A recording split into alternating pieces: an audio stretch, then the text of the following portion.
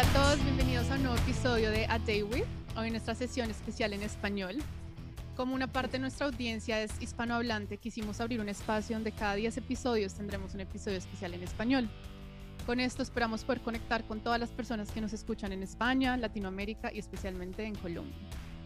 El día de hoy estoy súper feliz de conversar con Sebastian Yepes, cantante, compositor e intérprete colombiano. Desde que era pequeña conocíamos a Sebas por sus canciones con la banda Sanalejo.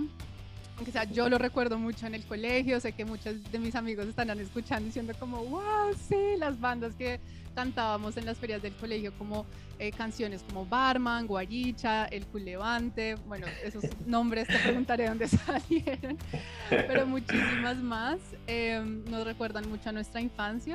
Y ya luego en el 2009 Sebas empezó su carrera como solista y ha tenido éxitos como No me veré caer, De lo oscuro a lo puro, tu canción reciente de La deuda, que me encanta, El calendario junto a Pasabordo y otras canciones junto a Fonseca como Mis huellas en tus manos. Pero bueno, al principio de este episodio estaba poniendo mi canción favorita que se llama Cuando no queda nada. Esa canción, la verdad, hasta me sacó de algunas tusas.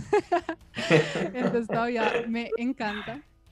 Pero bueno, bienvenido Sebas, qué delicia pasar este tiempo contigo y bienvenido a Day With, ¿cómo estás? Pau, un total placer estar contigo, gracias por abrirme este espacio tan maravilloso, estaba muy ansioso porque llegara este momento, gracias por esas palabras tan lindas que me dedicas y sé que vamos a tener una charla espectacular y si quieres que te cante un pedacito de tu canción favorita, por aquí estás ya siempre sí. Conmigo, entonces con todo el amor lo haremos Preparado. también. Siempre listos, aquí estamos, amor. Gracias, Sebas. Can't wait para que cantemos al final un poquitico. Pero Claro hoy que sí. quería que habláramos sobre la industria de la música, todo lo que pasa detrás de cámaras, detrás de esas canciones que escuchamos en la radio y especialmente personas como yo, como muchos de mis amigos que no trabajamos en ese medio. No nos enteramos de todo ese proceso detrás de sacar una canción, de ser artista y ya cuando pues te vuelves famoso, todo lo que hay en esta industria del business de la música. Entonces, uno a veces piensa que es componer, grabar y ya sacarlo al aire, pero sé que es mucho más. Entonces, de pronto empecemos un poquito con una breve introducción de cómo empezaste en el mundo de la música. No sé si desde pequeño tú ya sabías que querías ser cantante en el colegio o cómo te introduciste en esta industria.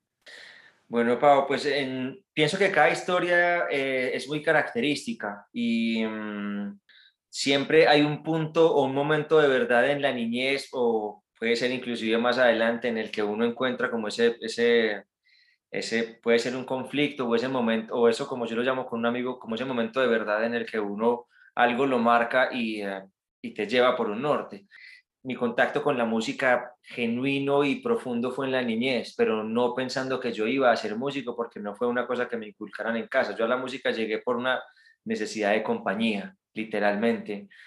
Yo crecí en un núcleo familiar atípico, yo era el niño chiquito en la típica casa de abuela paisa, de familia paisa numerosa, en donde mi madre, una madre soltera, se dedicaba todo el día a estar por fuera de casa en la oficina trabajando.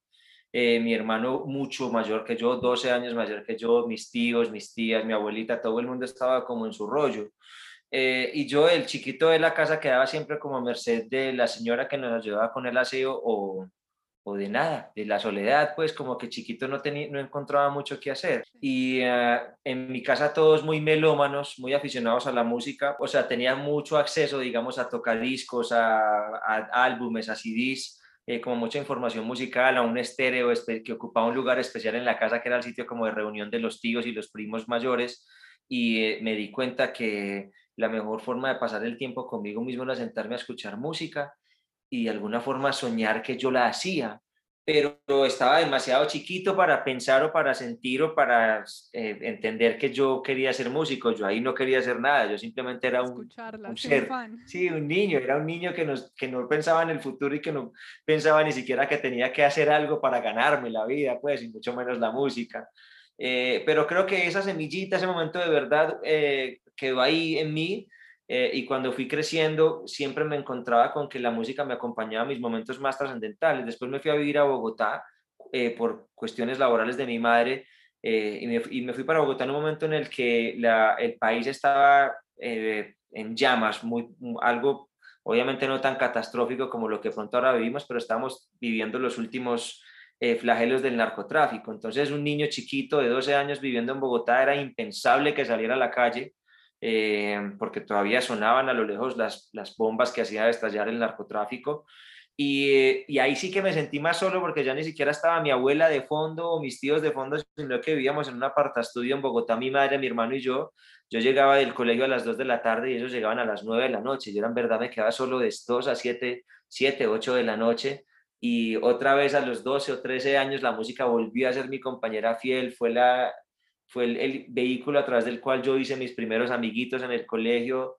¿De quién te Después acuerdas, dejé la música. digamos, de quién eras fan, digamos, a los 12, 13 años, a quién escuchabas mucho?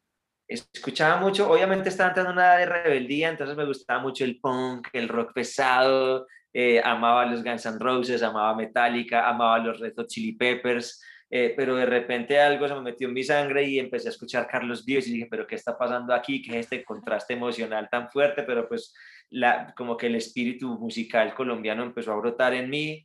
Entonces ahí como que seguí teniendo un desarrollo adolescente normal hasta que a los 16 o 17 me enamoré. Me rompieron el corazón y me di cuenta que en esos momentos en los que necesitaba refugiarme en algo, volvía a la música y ahí en ese momento apareció el rock en español con las bandas locales, Poligamia, Terciopelados, Equimosis, bueno, y obviamente pues el rock en español de Argentina y de México que tenía pues, que tiene hasta hoy una industria muy, muy seria, muy madura. Y me di cuenta, amor, que siempre en los momentos más trascendentales de mi vida, mi salvavidas, o sea, mi refugio, la mejor forma de estar conmigo era la música. Entonces, aunque empecé medicina después del colegio, en segundo semestre dije, no, lo mío es la música y ahí migré para Bogotá a estudiar música en una universidad y empezó todo este cuento. Wow, o sea, no tenía ni idea que habías empezado medicina, pero me Sí, alegra, o sea, imagínate, en este momento dice. digo gracias por nosotros que renunciaste a eso y te dedicaste a la música. Y uno cómo empieza de ceros, por ejemplo, bueno, ya sabías que te querías dedicar a eso, me imagino que conociste a los integrantes de Sanalejo, pero cuando uno tiene un grupo y de música o ya sabes que a eso te quieres dedicar, uno cómo empieza, o sea, a quién le mandas tus canciones o lo que estás tratando de hacer para llegar como a ese nivel de que te conozcan.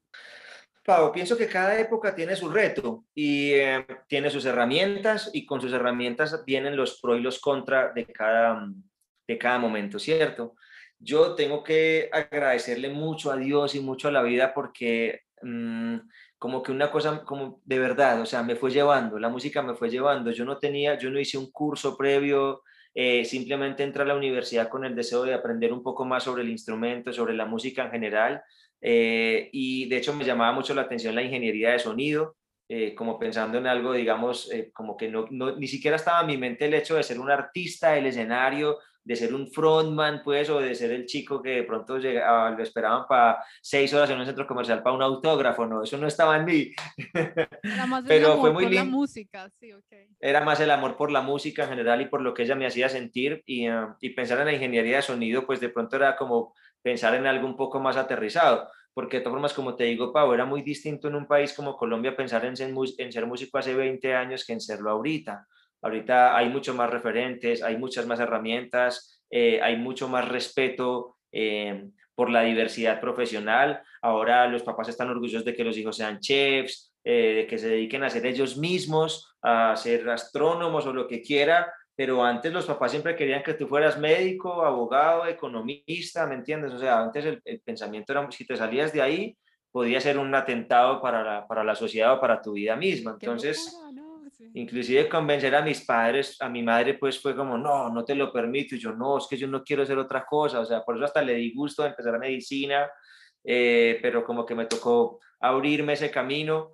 Y en ese orden, Dios y la vida han sido muy generosos conmigo porque fui haciendo la carrera en la medida en la que las cosas me iban pasando. Cuando lo primero fue como conseguir un grupo de amigos que sintieran lo mismo que yo, con el que queríamos pasarla bien, había una alta dosis de talento y empezamos a crear canciones. De repente como que todo se fue conectando. Un amigo nos escuchó y nos dijo, ¿ustedes por qué no buscan un productor? Entonces, ¿qué es un productor? Entonces, no, un productor musical es la persona que coge todas esas ideas que ustedes tienen, las plasma, las aterriza mejor y los entra a un estudio y los graba. Ah, ok, qué nota, ya sé que es un productor musical, pero eso cuánto vale. Entonces ahí como que fuimos haciendo todo pasito a pasito, entonces llegamos a José Lopera, que en ese momento era el baterista de Juanes, cuando Juanes estaba pues como en el momento más alto del comienzo de su carrera, te estoy hablando del año 2001, 2002, y José Lopera nos dijo, yo tengo un estudio de grabación, algo a lo que en mi vida había entrado, y nos dijo, vamos al estudio, cántenos sus canciones y miremos a ver qué hay por acá. Entonces, de repente, de cantar las canciones con los chicos así tipo garaje, empezamos a grabar los instrumentos en un estudio de grabación y empezamos a escucharnos en un estudio a través de unos parlantes, o sea, como se oyen los discos, y entonces éramos como, wow, esa es mi voz, esta es mi guitarra, ¿qué es esto? Exacto. Escucharse a uno mismo a veces es súper raro, o sea, como que es diferente a como uno se escucha en su cabeza cuando ya te escuchas en un Sí. parlante. Que no. Pero a mí me encanta. Y hay una cosa, la radio, por ejemplo, sea la plataforma que sea que exista hoy, que todas las agradezco un montón, pero tal vez por la escuela que hice, oírte en la radio siempre va a ser especial. O sea, siempre es como una sensación muy diferente porque sí, o sea, es muy raro. Es como imaginarte cuánta gente te puede estar escuchando. Lo mismo que pasa en las plataformas en realidad, pero de pronto por mi escuela, el hecho de oír tu voz en la radio es como, Todavía te wow, esto es emocionas cuando real. estás en el carro manejando y te escuchas, es como, ¡ah! No, claro, claro, total, amor, total.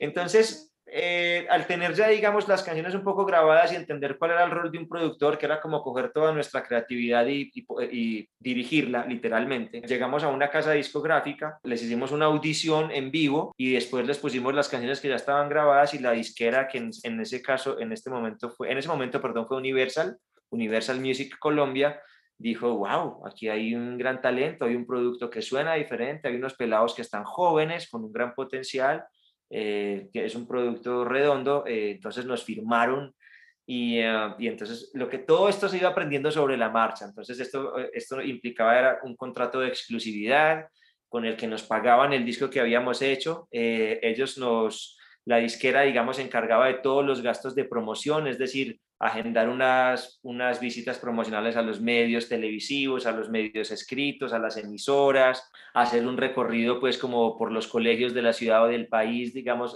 acercándonos a los fans, encargarse de que sonáramos en la radio, de aparecer en las portadas de las revistas, de prensar el disco y llevarlo a todas las plataformas de distribución físicas que en ese entonces pues eran Tower o Prodiscos o Codiscos, sí, o la música, bueno, como las tiendas pues físicas, porque en ese momento el disco Uno iba físico, y compraba música, uno iba, yo claro, me ahí acuerdo todavía sí. ahorrar para Navidad o que yo lo pedía en Navidad o ahorrar de lo que te dan de mesada porque quiero ir a comprar el disco de X, uno iba a comprar los CDs. Eso era un regalo de Navidad, algo que uno empacaba o quedaba de cumplemeses con la novia o Sí, de sí, cumpleaños sí. al amigo.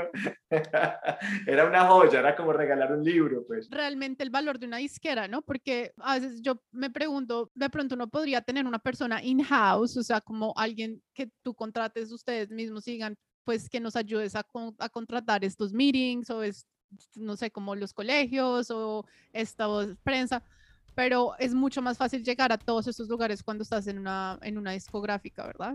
Los dos caminos hoy creo que son muy válidos. Tú lo puedes hacer in-house, pero porque hoy el artista tiene sus plataformas, ¿cierto? Pero en ese entonces, hace 20 años, 20, 18 años, llegar a una emisora con un demo, era muy difícil que la emisora te copiara, era un poco más difícil. Nosotros tuvimos la fortuna Manizales porque éramos la primera banda de Manizales, pero para que se nos abriera el espectro como a nivel nacional, obviamente es muy diferente cuando llegas firmado por una disquera, avalado por una disquera, pagado, patrocinado por una disquera que te abre las puertas de las emisoras. Ahora es muy básico, es muy viable, perdón, porque yo mismo subo mis canciones a mis plataformas, entonces puedo contratar un agente de prensa, como tú lo dices, in-house, que me ayude a hacer esos contactos con los medios, digamos, tradicionales que son claves, y puedes de alguna forma hacerlo, pero hace 20 años la cosa sí estaba mucho más cerrada, que tenías que hacerte ver por una disquera para poder Y ahora hay artistas que suben cumplir su todo. canción a iCloud y se vuelven virales y es como que no Exactamente. necesitas todo eso, pero...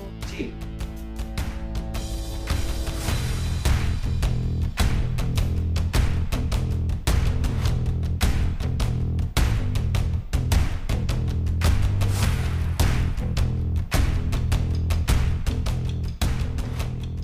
Y bueno, entonces ya empiezan a escalar un poco en cuanto a la distribución de Sanalejo, empiezan a hacer un hit en Colombia. ¿Cómo fue tu experiencia un poco? ¿Cómo eso tan drástico? Porque fue como de la noche a la mañana también, un día para el otro Sí. ya estaban en todas partes en Colombia. Fue haber estado, amor, como yo siempre, mi analogía es como que está uno en su tablita de surf, esperando a que llegue la ola correcta y a nosotros nos llegó la ola correcta, porque como que todo confluye a que las cosas se te den, o sea, por eso te digo que son como regalos del cielo, porque en ese momento el país estaba cansado de su mala fama, a nosotros nos daba mucha vergüenza ser colombianos, ante el mundo teníamos una muy mala imagen, de repente Shakira empezó a triunfar, Carlos Vives empezó a triunfar, Juanes empezó a triunfar, y estos artistas se sentían orgullosos de su país afuera.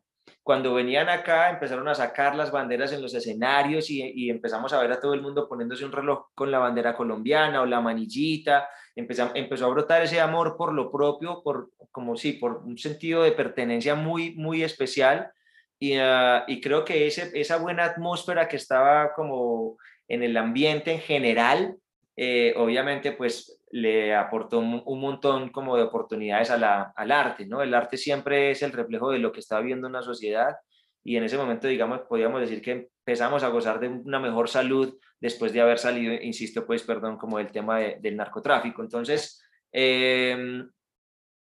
la gente empezó a amar el producto local. Entonces Juanes hablaba de Colombia y de repente vino de gira por este país y como estábamos ahí como haciendo las cosas bien nosotros en los colegios y todo, dijo, ¿por qué no vienen a abrirme mis shows dentro de la gira? Entonces eso nos dio la oportunidad de saltar de los colegios a los estadios. De repente Sanalejo fue firmado por Universal, pero entonces EMI firmó a Fonseca, Sony firmó a Maía, EMI también firmó a Mauricio y Palo de Agua, a Cabas, y de repente nos vimos un montón de chicos entre los 20 y los 24 años, todos con un talentazo, haciéndonos amigos y dándole 3 vueltas mensuales al país, porque en todos los estadios del país querían, era la música de aquí, el tropipop. El tropipop, es que esa Sí. época fue el tropipop.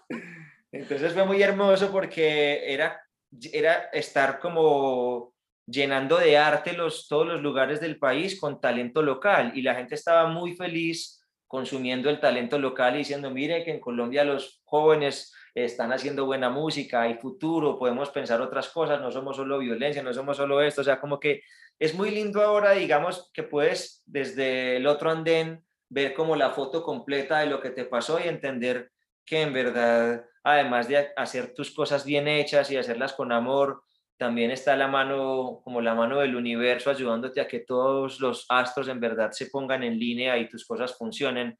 Y es lo que yo hoy, digamos, 15 años después de estas lindas experiencias, puedo ver como, wow, es que fue un regalo porque todo nos pasaba, inclusive como tú lo dijiste, amor, como tan rápido que absorberlo todo, comprenderlo todo en ese momento era difícil, ¿no? O sea, Pero es que me yo... encanta que tú lo estás contextualizando muy bien, porque incluso yo, pues que estaba en Colombia en esa época, como que uno no realiza en qué situación económica estaba el país o social, Claro. porque ahorita tenemos referentes como J Balvin, Maluma, y pues es como, obvio, Colombia, y el nombre está súper así allá afuera, pero en esa época no había ese amor, digamos, por el talento local y entonces lograr que ustedes crecieran, uno no solo tan rápido, pero tan grande internamente, en realidad no solo fue pues que las cosas eran musicalmente, sino que se dieran a nivel también como macroeconómico, diría yo, porque Exactamente. inclusive los jóvenes en sus colegios empezaron a crear bandas, entonces era algo como, ay, venga, toquemos, eso no existía antes, como de que la Exactamente. gente hiciera eso.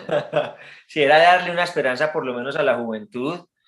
Obviamente no me atrevo, pues, no tengo el conocimiento de, en realidad, cómo estaba el país en muchos otros aspectos en ese entonces, pues te hablo del 2004, del 2002 al 2008 más o menos, pero sí empezaba uno a sentir una necesidad de volver a querer lo nuestro, ¿no? O sea, como que los ojos del mundo se estaban empezando a fijar en Colombia y de repente entonces Juanes tocaba en la embajada de yo no sé dónde y le estaba dando la vuelta al mundo diciendo yo soy colombiano y Colombia Ay, en es música, español, sí. se habla español, bueno, Shakira es grande hace muchos años, Vives ni se diga, entonces como que en Colombia dijeron, hey, ¿por qué los valoran más afuera y por qué no valoramos lo propio? Entonces fue un regalo para nosotros haber estado en el momento indicado, en el momento y en el, pues como con todo listo para que el colombiano reconociera lo colombiano literal y lo disfrutara, y los chicos empezaron a soñar con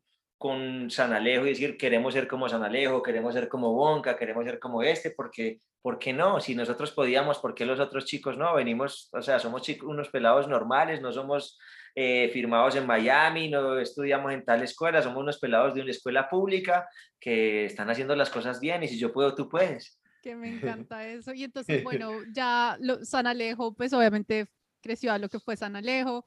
En el 2009 tú dices, quiero ser solista. ¿Hubo algo que te impulsó? ¿Dijiste como de pronto tu estilo ya era algo diferente, o como que querías hacer otro tipo de canciones que dijiste, me siento más cómodo haciendo esto, pues como carrera de solista? Pau, yo creo que yo no sabía también que se me venía un aprendizaje muy fuerte, muy teso, y hoy también, digamos, como bien, desde otro andén mirándome, entiendo que muy necesario. Yo no quería forzar a los chicos a hacer la música que yo sentía que tenía dentro y que en ese momento considero estaba un poco distante de lo que proponíamos con la banda. Pero curiosamente el último disco que hicimos con la banda antes de acabarla es mi disco favorito. O sea, todavía lo escucho y digo, wow, ¿cómo cojo cosas de ahí hoy? Porque es el disco en el que está Me Gusta, no sé si te acuerdas de esa Sí, canción, obvio. Esa en me el que está, encanta.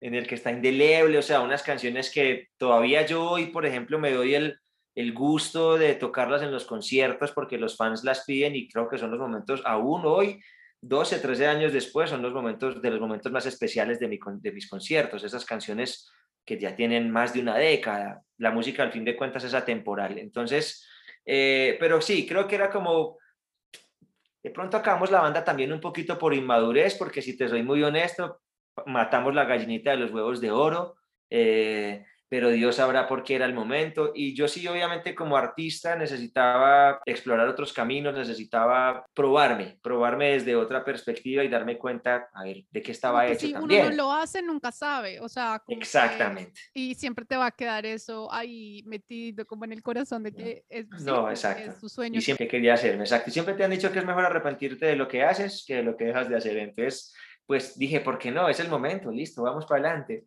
Sí, hecho, de la banda ya se habían retirado uno antes que yo, entonces como que dije, es posible buscar otro norte. ok.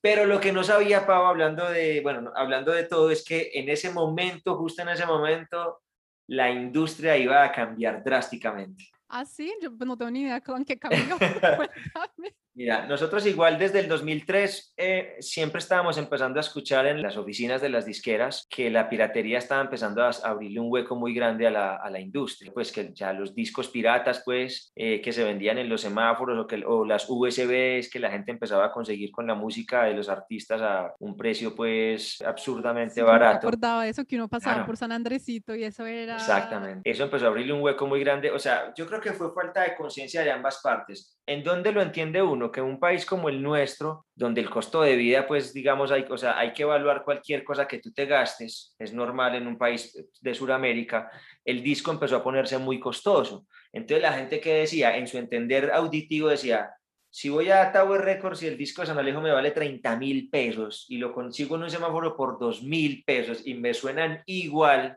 me ahorro 28.000 pesos, que es mucho dinero. Con Entonces, el valor de un disco te compras 20, entonces ya. exactamente. Entonces las disqueras de pronto, en vez de entender un poco eso y ver cómo jugar, porque ya que quieres saber como cosas de la industria, hacer un disco en ese momento valía máximo 12.000 pesos. O sea, en eso lo vendía la disquera al distribuidor. Es decir, Universal se lo vendía al dueño de Tower Records en 12.000 pesos. Y ahí ya Universal estaba ganando, o sea, estaba recuperando el dinero de la grabación, de la promoción, de la elaboración física del disco. Pero Tower lo duplicaba o lo triplicaba. Entonces, para mí, el que se tiró el negocio en su momento fue el dueño de la discotienda, que se la quería ganar toda. Entonces Sí, le salió ya la en vez de pilla. tener un margen normal, que normalmente sí, tú le das, no, aunque sea un 15%, pero ya duplicar, triplicar el costo. Exacto, o triplicar, exactamente. Según el momento del artista te podían vender, o sea, un disco de Shakira y un disco de Sanalejo valía lo mismo el prensaje, pero, o sea, se lo vendían en casi el mismo precio al Tower Records, por decir algo, pero Tower Records decía, Shakira vale 50.000, ¿cierto? Como que Hasta ochenta aprovechando el... mil, habían discos Exactamente. carísimos, sí, sí, sí. Entonces, si ellos, digamos, hubieran sido de pronto un poco más generosos y más compasivos con la situación, hasta hubieran montado ellos mismos las góndolas en los semáforos. Venga, sígalo comprando original a un precio más razonable, ¿cierto? Valiémonos con los piratas y venga, negociemos, o sea, pero no se nos tiren el negocio. Entonces el disco dejó de venderse. Las disqueras siempre nos decían, te podemos invertir cada vez menos dinero porque estamos vendiendo cada vez menos discos, no tenemos dinero. Y mientras eso pasaba, mientras el piso se empezaba a abrir por completo, empezaron a meterse pues MySpace, Facebook y todas las plataformas digitales pues empezaron ahí como a gestarse a lo que son hoy, pero la industria no estaba entendiendo para dónde iba el negocio. Y yo justo me lancé como solista cuando todo esto estaba hecho popó. Entonces hice un álbum de mi cuenta, que fue el álbum de Lo Oscuro a lo Puro, o sea, de mi bolsillo, de mis ahorros, de préstamos y de cosas. Yo lo grabé, asumí todo lo que normalmente asumí una disquera. Y cuando Perdón, te tenía pregunto, el... no sé si sea indiscreto, uno si se quiere lanzar, o sea, cuánto en esa época, cuánto más o menos tienes que tener en el bolsillo como para uno poder hacer eso. Ponle que por ahí un capital de arranque responsable en ese entonces tendrían que ser por lo menos unos $80.000. ¿Qué? Imagínate. Entonces era poner toda la, como decimos vulgarmente, como toda la carne en el asador, ¿cierto? No Entonces yo tenía hice ni todo idea que eso este, era tan caro. no, y eso que depende, o sea, ahí, por ejemplo, en ese entonces yo oía que un disco de Ricky Martin, la disquera se podía gastar $1.000.000 haciendo un disco de Ricky Martin. Todo era, o sea, escalado Claro, porque según tienes la... que contratar, bueno, lo del productor, el estudio, después contratar, me imagino, como las colaboraciones Claro, y... y a cierto nivel, ¿no? El director del video, ¿no? Tiene que ser este que grabó esto, y nos cobra $100.000 un video, pero pues es que Ricky Martin no lo vamos a grabar con celular, ¿cierto? Todo tiene como todo escalado, pues. Pero entonces en ese momento, Pau, yo, digamos, como había hecho escuela tradicional, como con la venta del disco y todo normal, me metí como a tratar de comercializarme de esa forma. Entonces, cuando ya tenía el disco armado, viajé a Miami para que las disqueras me firmaran y todo estaba tan despelotado que nadie me copió, ni Sony me copió, ni Universal me copió. Entonces yo llegué a Colombia desahuciado 2 meses después de estar en esta tarea y dije, pues pucha, tengo la sala de mi casa con 2, 3 mil discos acá, los fans están esperando, inclusive toqué puertas en Colombia, fui a donde los de Tower, como te digo, y Prodiscos, me senté con los dueños, los hermanos Montoya, me acuerdo, y les dije, tengo un disco, por favor me lo reciben en sus tiendas, y ellos me dijeron, si no vienes con disquera, no podemos recibirte, o sea, artistas independientes no recibimos. Entonces, en ese momento, gracias a Dios, yo ya había abierto Twitter y tenía 14.000 seguidores en el 2009.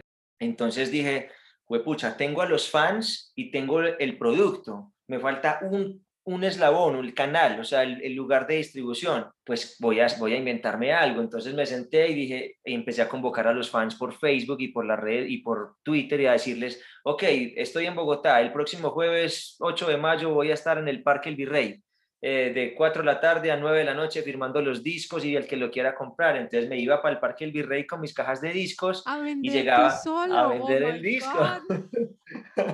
Y llegaban 50, 60 fans y entonces era una labor de sentarme a cada uno firmarle el disco, recibirle los 20.000 pesitos en lo que yo lo vendía Ay, y así ir haciendo la cosa paso a paso. Entonces viajaba a Medellín, el Parque de los Deseos, entonces ¿qué? listo, viajé a Bucaramanga bajo el mismo esquema, entonces viajaba con 1 o 2 amigos que me ayudaban a vender el disco, a recoger la plata y a organizar la fila para la foto y la cosa. Y ahí me fui como abriendo un camino mientras toda esta industria Qué empezaba a entender. impresión y qué desgaste también, porque pues tú pues eres el artista y a veces pues sí, uno hace eso una, dos veces, pero hacerlo de verdad, porque igual te, pues haces es tu mismo negocio, sacarlo Sí, es que no adelante, había, eso es... no había de otra. Era eso o era dejar los discos en la casa con todo el trabajo hecho, una inversión, esperando un retorno y los fans además como diciendo, hey, danos música, por favor. Sí, sí, sí. Entonces, sí, Claro, porque te entonces desapareces del mapa y todo el mundo es como, Además, Ok, porque en esa next. época, pues tus fans, en esa época, pues eran adolescentes y pues tú eras como el churro de la banda, entonces era como tu música, pero también te querían Tan conocer a ti, linda. o sea, yo me acuerdo. Claro. No, en realidad fue un ejercicio súper especial, lo hicimos por todas partes hasta que tanto soné las piedras que apareció Sony y me dijo, oye, estás haciendo las cosas bien.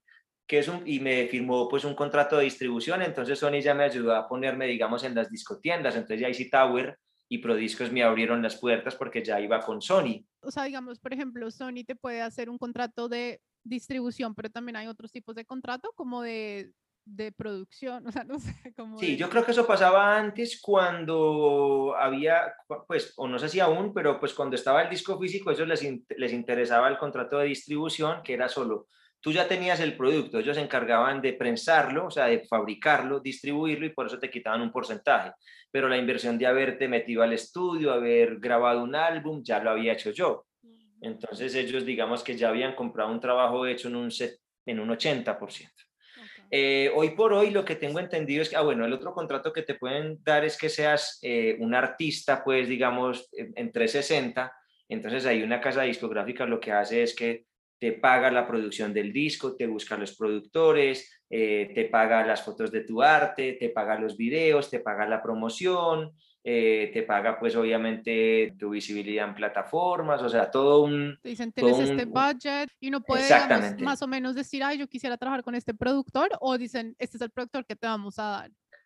Puede ser un consenso, pero todo depende del presupuesto. O sea, los productores también, según el nivel en el que estén, pues tienen sus tarifas. Si quieres buscar, por ejemplo, a Timbaland, entonces podrá cobrarte, no sé, $70,000 por una canción. Depende, ¿cierto? Es depende de dónde te acerques, pues. Y del punto en el que estés y de qué tanto potencial te vean para invertirte. Pero entonces ahora las disqueras van a las redes sociales a ver qué tantos números mueves, muy apegados a los números y qué tan famosito estás y todo, y de acuerdo con eso, ellos van tanteando el terreno para no irse a estrellar.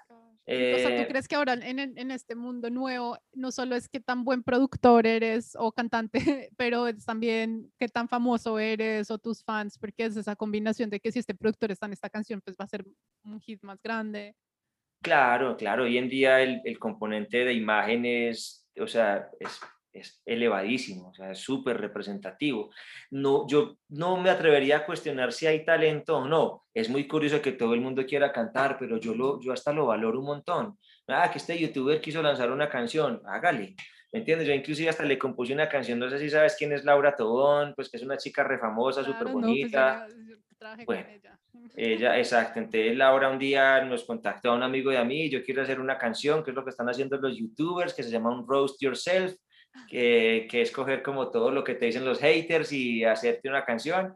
Y yo, ok, le escribí la canción, ¿por qué no? O sea, pues en últimas lo que más necesitamos hoy en día, Pau, es dejar de tirarle duro de tirarnos duros los unos con los otros. Y de todas formas, los chicos que son famosos, si son famosos es porque algo están haciendo bien, porque si no todo Me el mundo encanta sería cómo piensas, famoso. porque la gente Sí. juzga mucho, la gente, o sea, No. cualquier, que uno haga bien, cojas izquierda o derecha, es como que igual te van a criticar y pues hay espacio para todo. Si no te gusta De mi roast, pues no acuerdo. lo escuches. Next.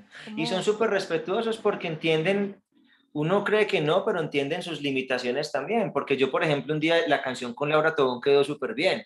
Y yo dije, oye, pero cantas bien. Pues en el estudio obviamente tocó tenerle, ella no es cantante, ella está clara. Al punto en que fue súper responsable porque un día le dije, ¿y qué pasa si en un concierto te invito a cantar esa canción y yo la monto con la banda? Y me dijo, no, no, no, no, yo no soy cantante de conciertos. Yo no sé hacer eso. Entonces, como que yo dije, yo ni siquiera le vi el pero como que ella fue muy consciente de decir, ay, yo lo hice para generar un contenido en mis redes sociales, algo que estaba de tendencia, lo que fuera, pero para mí ahí, hasta ahí está bien. Entonces mira que me parece muy lindo que ellos no es que simplemente quieran hacerlo todo y que se crean buenos para todo, sino que pues son generadores de contenido. y es un Pero buen punto ahora, porque la gente es como, ay, ahora se creyó cantante. Y es como, no. O sea, exactamente, sí, esto es como un contenido, es una fase, es una cosa cool. Nos vamos a reír, pero el cantante, pues, tiene una carrera musical. ¿Sí? O sea, exactamente. Es como ahora que estoy seguro que estás enterada de todo lo que está pasando con Colombia.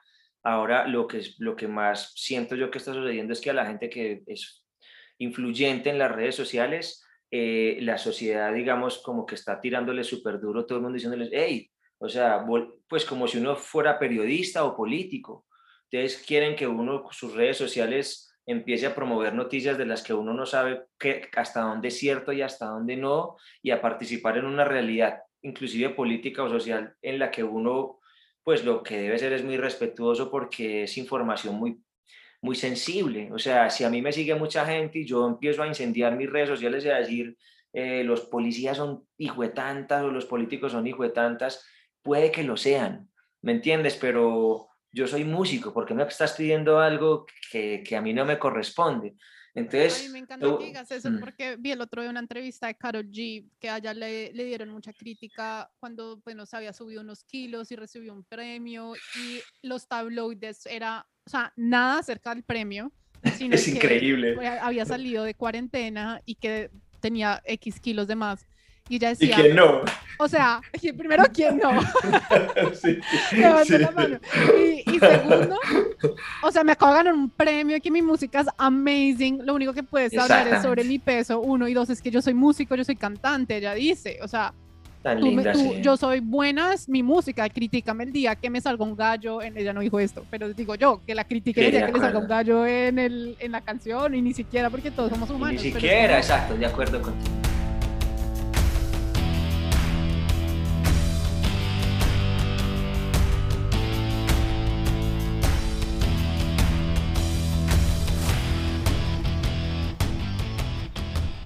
Ahorita, ¿en qué proyectos estás trabajando o qué viene, digamos, para Sebastián Yepes?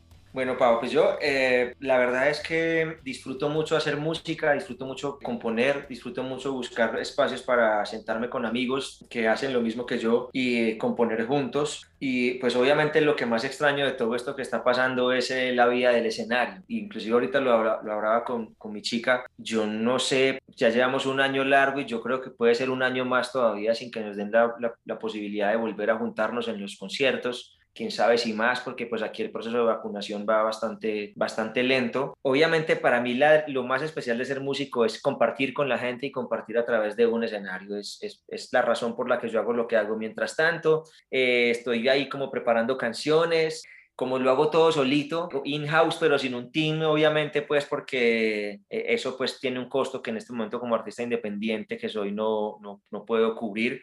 Entonces me toca a mí sentarme como y valerme de lo que sabe mi gente cercana y diseñar una estrategia y lanzar. El año pasado lancé una canción que es La Deuda, que la lancé justo en medio como de todo esa zozobra que empezaba a generarse a través de la pandemia y yo dije, pues pucha, lo que yo tengo que hacer es música, ¿cierto? O sea, es mi forma de hablarle al mundo, de ocupar un espacio en este plano y de dejar algo bonito. Entonces, me la paso en eso pues como agradeciendo, viviendo feliz el día a día y cada vez que puedo me brota la inspiración, venga, salgo, hago una canción, voy al estudio de un amigo, donde el otro, o vienen a mi casa y nos parchamos a componer y ahí buscando, como dice un amigo, esa canción que nos cambie la vida. Exacto, y o sea, quería como saber más o menos cómo es un día contigo, porque la gente que es creativa es muy, digamos, yo trabajo en finanzas, entonces yo tengo un 9 to 5, que es como ir a tu trabajo a las 9, me siento en el computador y salgo al final y tengo hobbies y lo que sea, pero es como que es muy straightforward, o sea, como que Sí. obviamente es mi trabajo. Cuando la gente es creativa es muy diferente, entonces yo era como, quiero que nos cuentes cómo es un día contigo, o sea, tú creas una canción, un álbum diciendo, va a crear, o sea, estructurado, tiene que haber 10 canciones, la primera tiene que ser de esto, una historia, o es como que va saliendo y todos los días dices como, bueno, hoy me voy a poner a tocar guitarra a ver qué sale, o, ¿sí me entiendes? No, cuando se hacían álbumes, sobre todo álbumes de 10 canciones, cosas que ahora ya no pasa, porque ahora el que lanza un álbum es porque cogió 5 o 6 sencillos que ya le pegaron y los recopilan en un álbum y lanza otras 4 ahí nuevas que hizo como para poder decir álbum. Que esto en muchas ocasiones también se hace como un prerequisito para poder inscribirte en premios. Por ejemplo, creo que para los Grammys es muy importante que tú tengas un disco todavía.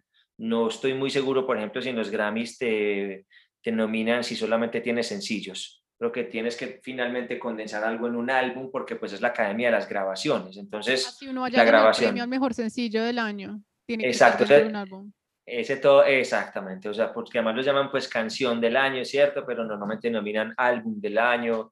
Pero creo que tienes que tener ya como un álbum pues para inscribir. Entonces muchas veces yo creo que también los artistas grandes, sus disqueras les hacen meter todos los sencillos que ya funcionaron, así sea hace 1 o 2 años, como dentro de un paquete que llamen álbum. Entonces, Otros, digamos, una de ya, mis cantantes favoritas es Rosalía.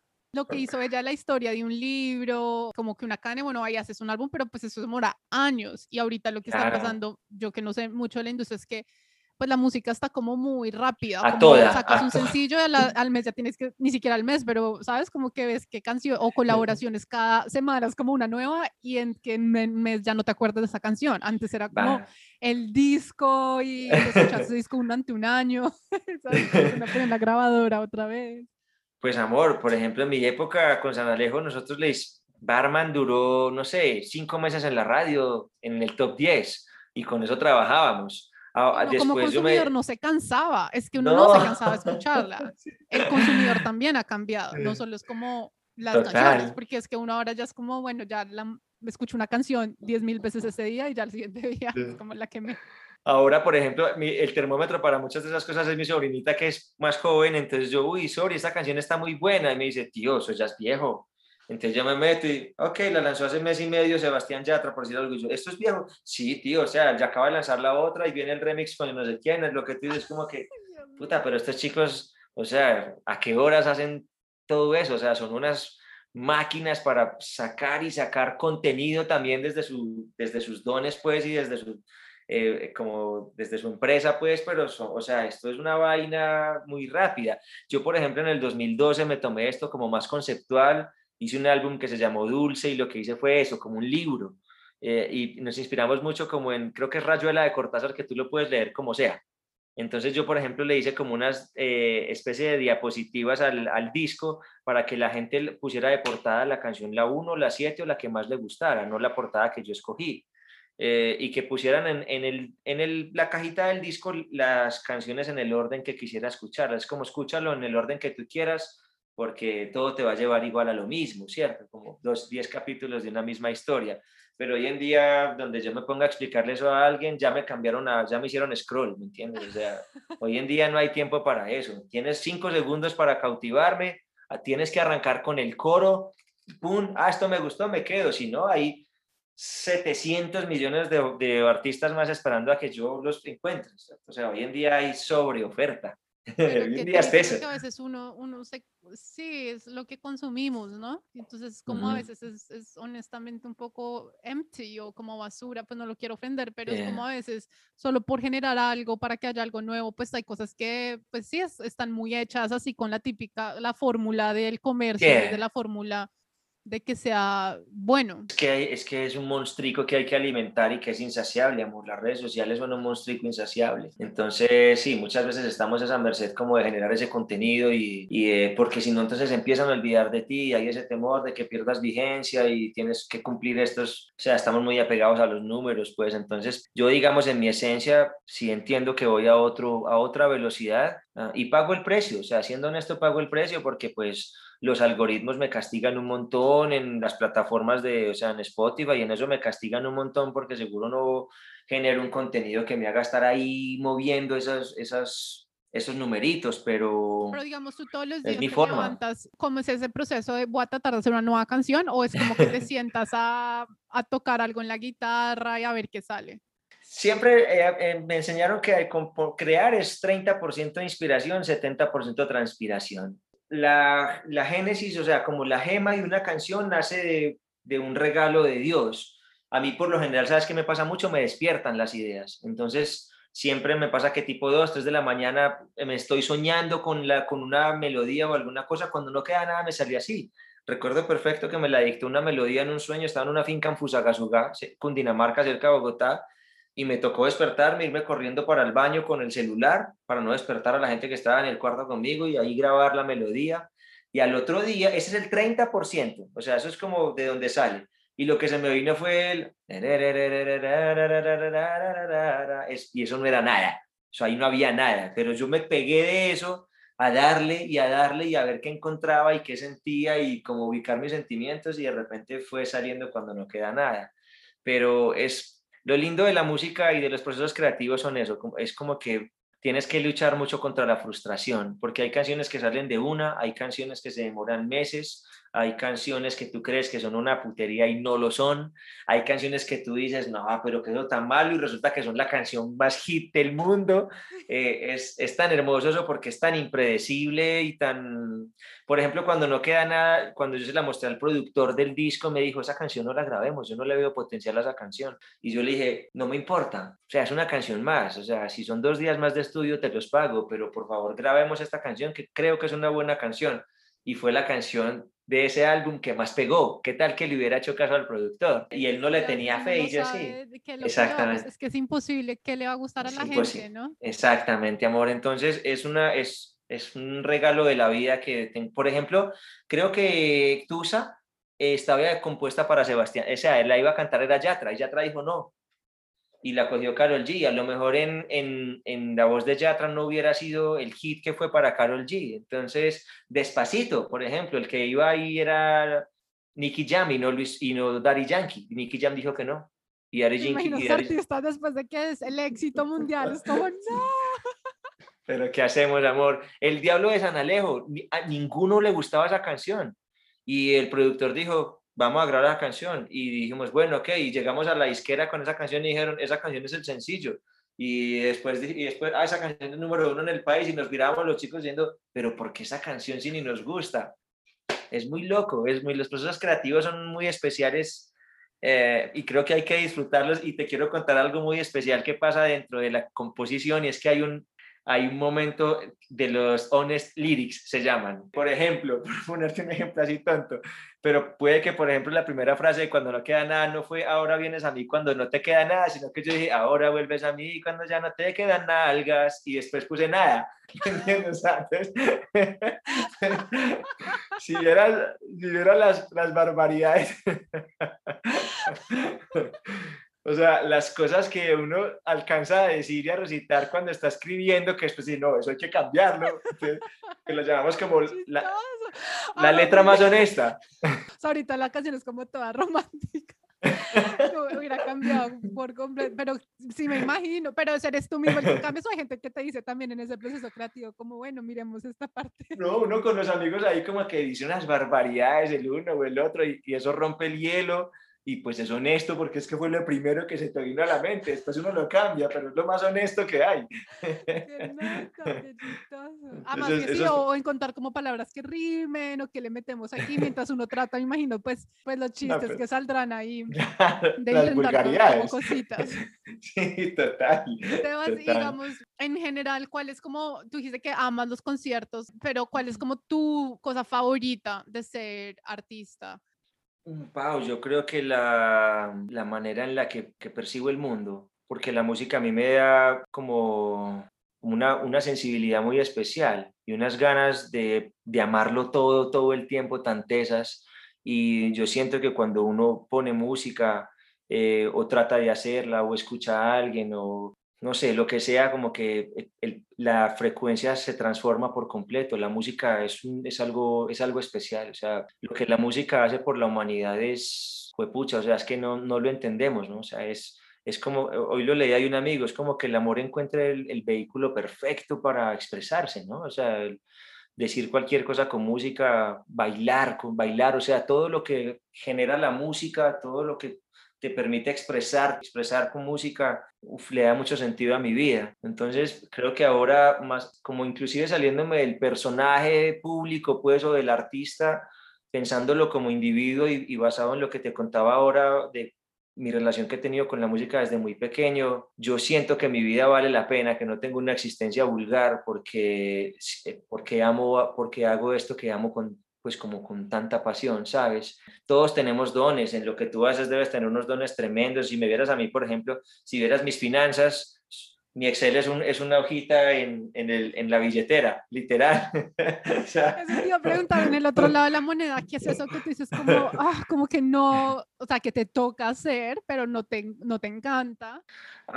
de pronto toda esa parte más, digamos, más densa, más ejecutiva, y que en lo que ya toque como pensar en una estrategia y ser muy pilo con los números y pensar ya de manera más terrenal, ¿no? Entonces, eso para mí siempre ha sido algo que debo aprender y que admiro mucho de la gente que puede O sea, como que tiene todo muy claro en esos aspectos, pero para mí siempre ha sido mi piedra en el zapato, pues, pucha, Sí, como muy sentarse a mirar soñador. el negocio sí, porque a veces uno solo se quiere Exactamente, dedicar, es como al arte y a la inspiración claro. y a veces tú creerías que eso te quita o te mata un poquito como tu lado creativo. Pero yo creo, Pau, que hoy por hoy es parte también como de generar una conciencia y un respeto de los otros por lo que tú haces y de tú mismo por tu profesión, de ti mismo por tu profesión. Yo creo que es valioso, porque mira, ahora que me lo haces pensar, me gusta mucho ver en Netflix historias de músicos y si tú ves, por ejemplo, la historia de Luis Miguel, que la han documentado muy bien, o la historia de Selena, que ahorita no la estamos viendo, como que siempre el punto de quiebre en la carrera de estos personajes es que están también como tan metidos en su papel que debajo de ellos está pasando un montón de cosas que después son las que realmente los desequilibran. Entonces se dan cuenta que su manager, que es hasta su propio padre, no estaba siendo totalmente honesto, o su mejor amiga o lo que sea, pues porque se mueven muchas cosas ahí, muchas energías. Entonces yo pienso que el artista tampoco debería estar como tan absorto de su realidad. Estamos en la tierra, ¿cierto? Y hacemos un trabajo hermoso, o sea, nuestra real lonchera está llena de emociones, es lo que nosotros tenemos que hacer al mundo, detonarle emociones, pero me parece muy necesario hoy, sobre todo hoy en día, que el artista esté consciente de todo lo que genera y de todo lo que pasa alrededor. Y creo que esas historias de esos artistas así, sin que dejen de ser excelentes en el escenario o seres inspirados o lo que sea, son los que muestran más, son las que, digamos, tienen un éxito por lo menos más sostenible. Entonces, Sí, creo que Taylor artista Swift y empresario, exactamente, nos sí. dio un gran ejemplo sobre ella, y yo creo que le pasa a muchos artistas, pues cuando sale y dice como es que yo no, yo quiero ser owner de mi propio trabajo y volver a hacer el Exactamente. recording de sus canciones de hace 1000 años, pues es como ¿Qué te un eso? montón de trabajo, pero bueno, ya tiene la capacidad de hacerlo y decir, lo quiero hacer porque pues quiero ahora ser yo la encargada de todo, ¿sí me entiendes? Como Exactamente. tener el ownership. No, ¿Sabes cuál? hay que apersonarse, sin duda A alguna. personarse. Y es tu trabajo, es tu hijito, hay que cuidarle todo, ¿cierto? Sí. ¿Y cuál ha sido el reto más grande que has tenido en tu carrera musical? Yo creo que es un reto diario, amor, como ganarle a esos fantasmas que todos tenemos, ¿no? Y a esas sillas como que te invitan a sentarte y decir, no, de pronto por ahí no es. Sobre todo en un mundo tan veloz como lo hablábamos ahorita, que va a estas velocidades y en el que tienes chance de estar todo el tiempo comparándote. Es que antes, amor, yo te lo digo, hace 20 años cuando yo quería ser músico, yo no tenía ni idea, por ejemplo, Jarabe de Palo, uno de mis grandes ídolos, si él tenía bicicleta o Ferrari. ¿Me entiendes? Si viajaba en vuelo privado, tenía su jet. Si vivía en mansión o apartamento. Para mí eso era completamente irrelevante a la hora de admirarlo. Para mí era lo que era ver una persona que era capaz de dedicarse a hacer lo que amaba y a tener una vida digna.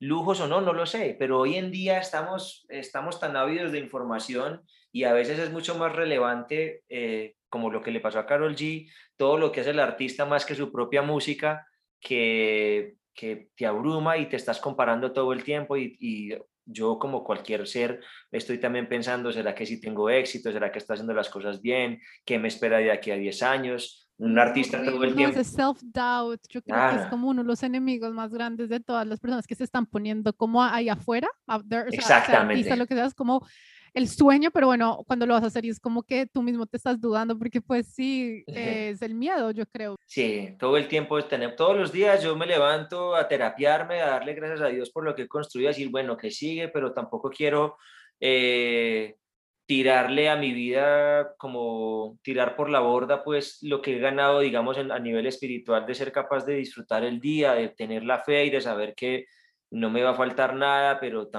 también me da mucho susto muchas veces ver que, sobre todo que nos han vendido la idea del éxito con el cansancio, entonces los amigos, muchos colegas ponen, no paramos, tal, y son como maquinitas, pues haga y haga y haga y haga, porque si no, no se sienten exitosos. Y yo digo, wow, entonces si yo de pronto lanzo una canción cada 3 meses o cada 6 meses, ¿será que estoy haciendo las cosas muy mal? Entonces es muy difícil con todo este caos de información, de verdad, tomarte el tiempo de respirarte y decir, esto, o sea, este es mi camino, no es el de nadie más y es coherente con el tipo de persona que yo soy. En lo personal, tal vez ese es mi reto diario, ¿sabes, Pau? Como que mantenerme en coherencia con lo que mi alma me pide y con lo que también el mundo demanda, ¿cierto? Yo quiero seguir tocando y yo quiero seguir todo, pero yo no quiero, porque es que hoy en día además ve uno esos ejemplos de que, o sea, como uno dice, fue pucha, pero esta persona lo tiene todo y aún así no es feliz. Entonces, ok, entonces de pronto tenerlo todo tampoco es el camino a la felicidad. Entonces son como unos referentes muy lindos que te hacen también decir,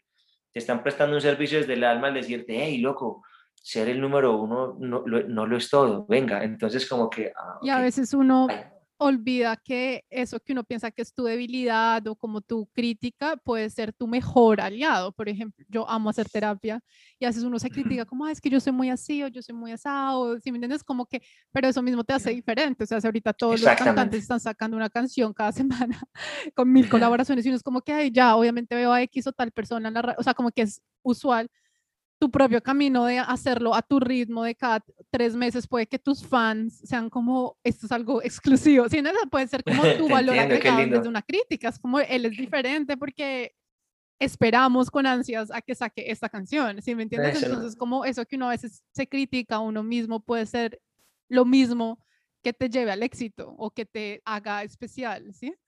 Es una hermosa forma de verlo. Gracias, gracias por verlo así, Pau. Una hermosa Sebas, y forma de cuando verlo. uno quiere hacer una colaboración, por ejemplo, si yo quiero trabajar con Fonseca, bla, bla, tú lo puedes, o sea, tú puedes escribir a la gente directamente y decirle, ay, hagamos una canción y de una y tal, y sale, o es como tu equipo, que le hable a mi equipo y que Mm. acepten, y, sí, o sea, como algo más complejo. Yo creo que depende del grado de amistad que exista entre las partes, sin duda alguna.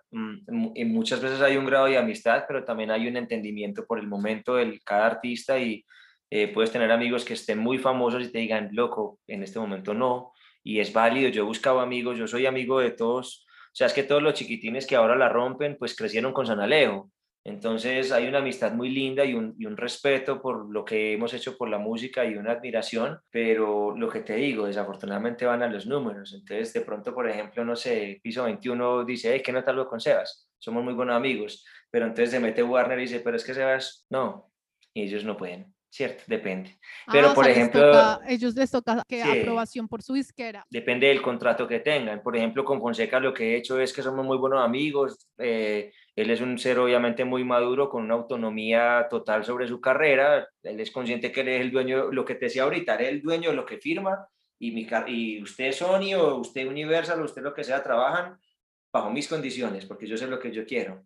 Y entonces uno le escribe y él ya con su criterio como músico dice, esto me gusta o tal, y hágale, ¿cierto? Es muy relativo. Hay otras en las que escucho que se paga, por ejemplo, que depende del artista y de lo que quieran hacer. Por ejemplo, un artista emergente que quiere buscar, no sé, a Andrés Cepeda y a Andrés Cepeda dice, listo, sí, pero por ejemplo, Pitbull cobraba $1 millón por colaboración cuando hacía colaboraciones con todo el mundo. Creo que hay muchos caminos. O sea, aparte de Eh, ellos ganar por cuando se venda el disco, la canción, también, o sea, uno tiene que pagar por una yo pensé que eso era como, ok, eh, trabajemos juntos, grupo es un como trabajo camino, de en equipo. sí, es un camino, pero lo que te digo, como que depende mucho del momento en el que esté el artista. Si de pronto si se pega, por ejemplo, por ponerte ese ejemplo, es mucho más popular que el otro chico y siente que lo que va a hacer es posicionarlo y jalarlo, pues estaría en su derecho de decir, ok, yo te cobro por esta visibilidad, ¿cierto? Por tener esta colaboración. Hay muchos caminos, pero también está el de la amistad, el de simplemente, hey, hagamos esto porque somos amigos y nos queremos mucho y hay un respeto y una admiración mutua y va y le notificamos a la disquera o al equipo de trabajo y tiene, o sea, pues lo hacen y ya. Pero qué heavy que a So, veces haya como esos murallas que uno tiene que saltar, sí. como pues, que te den el sí también por sus equipos.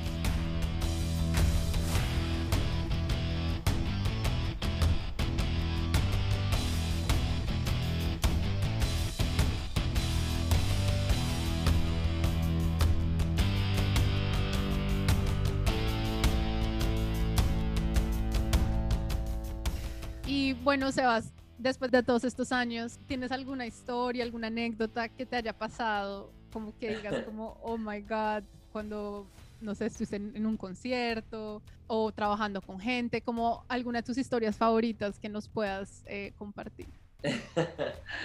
Bueno, yo creo que una inolvidable es el 10 de enero del año 2003, cuando, pues como te contaba ahora, Juanes estaba pues como empezando lo más alto de su carrera. O sea, no había un artista que quisiéramos más en Colombia, y el empresario de un concierto, de ese concierto del 10 de enero del 2003 en Manizales, nos llamó para cantar, como pues para abrir el concierto a Juanes y a Bacilos. Y yo me acuerdo, o sea, es que eso va a ser inolvidable porque pasamos de tocar en un bar que se llamaba Santa Matilda en Manizales, en el que nosotros mismos tuvimos que armar el escenario con canastas de gaseosas al revés y ponerle encima un triplex y, mejor dicho, una cosa muy especial, muy genuina, pues, muy, o sea, muy inocente. Y pasamos, pues, pucha, igual el bar Santa Matilda se llenó porque éramos el grupo local, ¿no? Éramos como la adoración de la ciudad, a Dios gracias. Pero me acuerdo que saltamos de ese concierto a, recuerdo perfectamente, 8 de la noche más o menos, nosotros como teloneros tal vez un poquito antes, y yo empecé a caminar hacia el escenario como para no irme a enredar con ningún cable en el piso ni nada. Cuando llegué a la X que está marcada en el piso donde era mi lugar, y levanté la mirada y habían 38.000 almas en Manizales esperando el concierto, y nosotros abrimos ese concierto y eso fue una locura. O sea, el grado como de éxtasis y de emoción, y ver entre el público a los amigos de toda la vida, los del colegio, la mamá, la tía, los primos, tal, la novia, la exnovia, la que nunca me puso cuidado y ahí sí me estaba sonriendo y yo, ya no, ya estoy aquí. Pero, o sea, si a veces a uno le da nervios cuando va a hacer una presentación o en el trabajo, incluso acá en el podcast, o sea, uno como que se traba un poquito, pues aparte de la emoción, ¿tú cómo haces para no quedarte así como, que empezar a cantar? No, Pau, yo creo que todos tenemos ese valor adentro, y es tan lindo sentir como que algo realmente se apodera de uno. Tú crees que no eres capaz y te aseguro que si te paro ahí conmigo, o sea, como que toda esa linda energía que está pasando por lo que te digo, por lo que genera la música, como que tú recoges la fuerza y después dices, wow, lo que es duro es a veces como registrarlo, porque uno llega después al camerino y se sienta y uno dice, ¿qué fue lo que pasó? O sea, es como casi un trance, es algo tan especial que es como que el alma se demora en grabarlo literalmente, Como pues que zoned entonces, out, como que tú lo haces, pero sí, no sí, estás sí, consciente en ese momento. exactamente.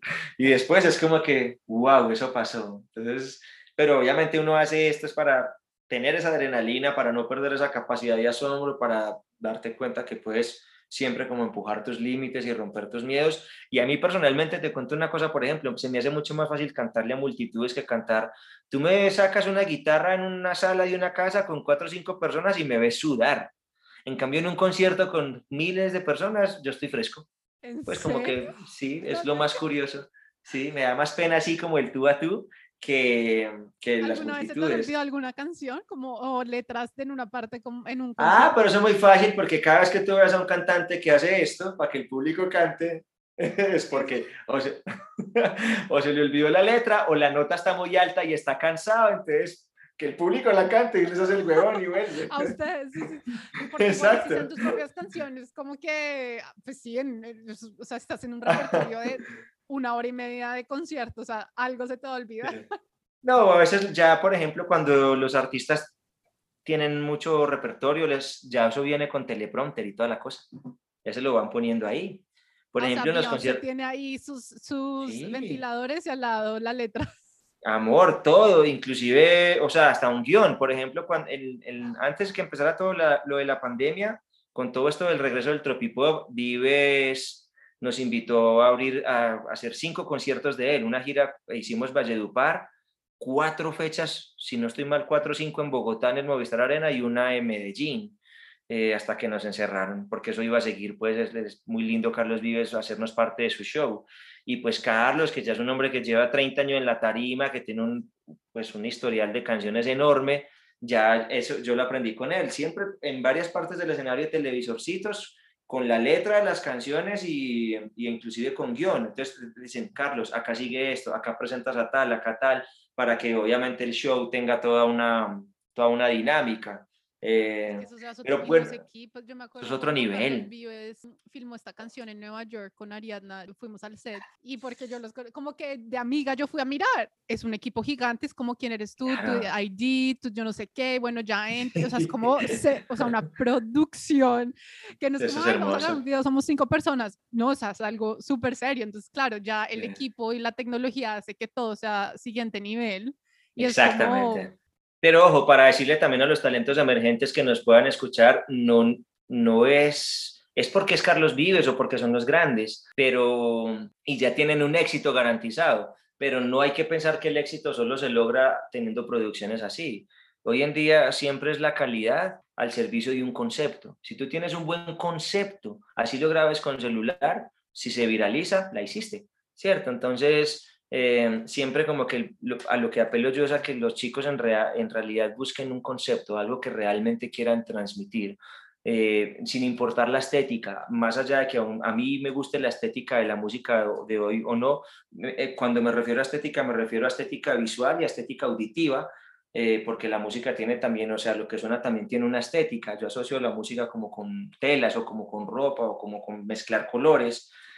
Más allá de que sea la que más me guste o no, creo que si un chico tiene un buen concepto, algo valioso que contar, si lo cuenta con su celular, está del otro lado también. tienes toda la Entonces, razón, o sea, Billie Eilish creo que grabó todo su primer disco en su cuarto con su hermano. Sí, o sea, como eso es una belleza, o sea, es una hermosura, eso es, y mejores cosas vendrán. Ah, bueno, y tengo otra anécdota, y es que cuando empezamos con Sanalejo a hacer la gira de conciertos por colegios, nos llevaron a uno de los colegios como más pupis de Bogotá, que era el Anglo Colombiano, a tocar, y la carpa en la que nos montamos a tocar era muy chiquita, en medio del concierto, o sea, un montón de niñas bonitas, mejor dicho, o sea, estamos como que, wow, la estamos haciendo. Yo en medio de una canción salté con todas mis ganas y me di un totazo con una estructura de la carpa. ¡Pum, hijo de madre! Pero, o sea, el totazo fue tal que se escucha como entre la gente, porque lo estamos grabando en una camarita como, ¡uy! O sea, se oyó el guarapazo, güey. Yo no volví a cantar igual y obviamente la pena, o sea, y pues qué se dolor, apropió. pero seguiste el Sí, concierto. Pensé que me ibas a hacer como no, ya claro. ahí me fui. No, de puro, o sea, de puro oso fue que seguí cantando, pero pues, o sea, ya a la gente ni le importó la canción, lo que fue noticia fue mi parapaso con Me la paz. notiste el morado gigante. Sí. Sí. Ay, Y no, la la pena. adrenalina es lo que te lleva ahí a terminar las canciones, porque qué dolor. Exacto. Sí. Pero Bueno, mira, Seb, eso ya me para marcó. terminar con preguntas muy corticas, lo primero que se te venga a la cabeza, ¿Qué ¿qué nota? es lo más lindo que alguien ha hecho por ti? Wow. Uy, no, pues eso no es una pregunta y una respuesta corta. ¿Qué recuerdas? Darme fe, ayudarme a tener fe. Cada vez que alguien me dice algo bonito, me fortalece la fe. Qué lindo. ¿Cuál es tu canción favorita? Una propia y una de otro artista vivo o muerto. Una canción mía que escuche aún y que me sorprenda por lo que hice y como que me siento muy orgulloso es tal vez una que se llama Aprenderé. Es una canción bien especial para mí. Cada vez que la oigo, siento que soy un buen músico. Y una canción que me sorprenda mucho de alguien puede ser tal vez una que se llama A la primera persona de Alejandro Sanz, que es además un álbum que tengo entendido que él entró al estudio sin las letras, como que hizo la música y después sin tener las canciones como normalmente estructuradas como lo hace cualquier artista, él simplemente empezó a cantar encima lo que de su corazón salía y después echó tijera y armó el disco. Y para eso uno tiene que ser muy grande en esta vida, pero mucho. No tenía ni... Sí, No, y esa canción no la sí, escucha y como que se te paran los pelos sí. así de punta. Es muy cortavenas, pues, pero, o sea, entender, digamos, el proceso ni siquiera creativo, porque es que ahí ni siquiera hay un proceso creativo, hay un proceso de catarsis, o sea, este man sacarse eso sin pensar en que está inspirado, sino que esto es lo que estoy sintiendo y ¡pum! O sea, paso hay que ser muy grande en esta vida. Sí. Bueno, y si tu guitarra hablara, ¿qué diría de ti, Sebas? ¿Cuándo me vas a limpiar? ¿Y cuándo me va a quitar este polvero, hombre? Cámbiame cuerdas. Ya sé. ¿Hace cuánto tienes esa guitarra la que me mostraste? Esta la tengo desde el año 2009, pero en realidad tengo unas más viejitas que son las eléctricas. Una de las dos eléctricas, que se llama Isabela, está conmigo desde el 2002. ¿Tú les Imagínate. pones nombre? Sí, esta se llama Cayetana. Ah, Sí. Bueno, y entonces ya para cerrar, quería escucharte un poquito, pues si quieres la de Cuando no queda nada, pero o cualquiera, pues no sé, una canción Claro, que... esa es tu favorita. Sí. Hagamos esa. Claro. Entonces dice así. Ahórrate el drama, por favor, que a mí no me trama, tu actuación no sirve, ya no hay razón. Tanta indiferencia me mató, mi pobre inocencia se dejó, rompiste mi corazón. Ahórrate el drama, por favor, que a mí no me trama, tu actuación no sirve, ya no hay razón. No vengas aquí que ya no estoy, no soy el remedio a tu dolor, tu tiempo ya se acabó. Recoges lo que siembras y en mis hembras de dolor me tuviste y no me viste cuando tuya era mi voz. Recoges lo que siembras y en mis hembras de dolor, y aunque es triste despedirte, ahora vuelves a mí cuando ya no te queda nada. Ahora vuelves conmigo cuando ya no quiero darte amor. Ahora vuelves a mí cuando ya no te queda nada. Ahora vienes conmigo cuando ya no quiero darte amor. Ahora vuelves a mí. La cantamos con el honesto. Cuando ya no te queda nada. La original. Exacto, con la letra honesta. O sea, no, creo que nunca había escuchado esa parte. Creo que la gente va a ser como, oh my God, let's play it again. Y tú ya no la vas a volver a oír igual. Sí, exacto, exacto. No, amo esa canción porque es como, me encanta la parte que es como recoges lo que siembras, Sí, porque es una de esos quotes que en la vida yo creo que en cualquier ámbito aplica así es, y te amor, tan enseña, linda, pues no gracias. sé, a mí personalmente, es aparte del amor, como en todo, me parece que... Entonces cuando yo Así es. la escuché, fui como, oh my Mm. God, esta canción Ay, tan me linda. acompañó en las buenas y en las malas. Un honor para mí, Pau. Gracias por llevarme hasta por allá, hasta donde estás, Claro con que la sí, música. Sebas, y bueno, acá te esperamos para la Fórmula 1. Uy, qué Después, bueno. cuando pases todo el COVID por acá, espero que nos visites. Muchas Vienes igual gracias, a amor. Singapur. Gracias por dedicar este espacio. Me encanta como escuchar, no solo de ti, sino como de todas estas experiencias que has vivido. Creo que nos abres los ojos también para mucha gente que está escuchando y decir como, oh my God, por todo lo que Tan pasa un linda. artista. Te hace valorar mucho más lo que escuchamos a veces como tan comercialmente. Y creo que eso es muy, muy importante para todos, como poner los pies en la tierra y ver, ay, como apreciar más las cosas del día a día. Tan linda, Pau. Muchas gracias por ayudar a que la gente se enamore de los procesos, que es lo que nos falta a todos en general. Estamos, lo que hablamos ahorita, ¿no? Sobre todo en un mundo que está cada vez como más adicto a la velocidad, enamorarse de los procesos propios y de los procesos de los otros, ahí hay un aprendizaje hermoso, sobre todo en el tema de no frustrarse fácilmente. Y creo que lo más importante, Pau, como de ampliar nuestra capacidad de amar. Yo cada vez que veo cualquier cosa que pasa, como que no es tan buena, porque tampoco me gusta decir bueno o malo, como que lo que digo es, fue pucha, lo que nos falta, o sea, si le ponemos más amor, amor, es que solo amor todo lo transforma, en verdad, y yo no sé por qué es tan difícil, o sea, por qué lo hacemos tan difícil cuando en verdad es como lo obvio.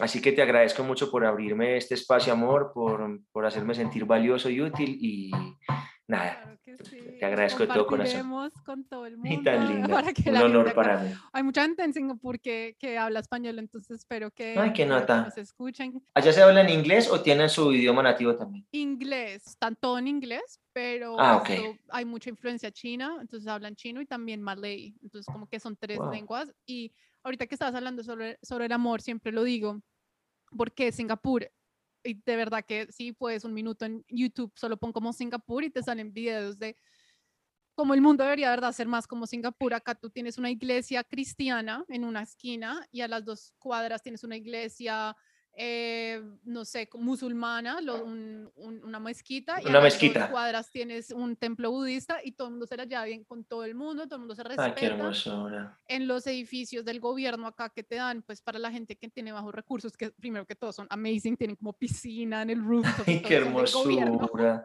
Qué Tienen una belleza. cuota, o sea, mínima 33% de personas tienen que ser de la India, 33 tienen que ser chinos, o sea, como descendencias, si sean Wow. singapurenses, y el otro 33 malay. Y es como que le enseñan a la comunidad desde que nacen, si están viviendo pues, en estos lugares o en el colegio, lo que sea, de que hay que aceptar las diferencias, de que hay Ay, que qué belleza. respetarse y todo o sea, acá violencia no hay, acá hay corrupción.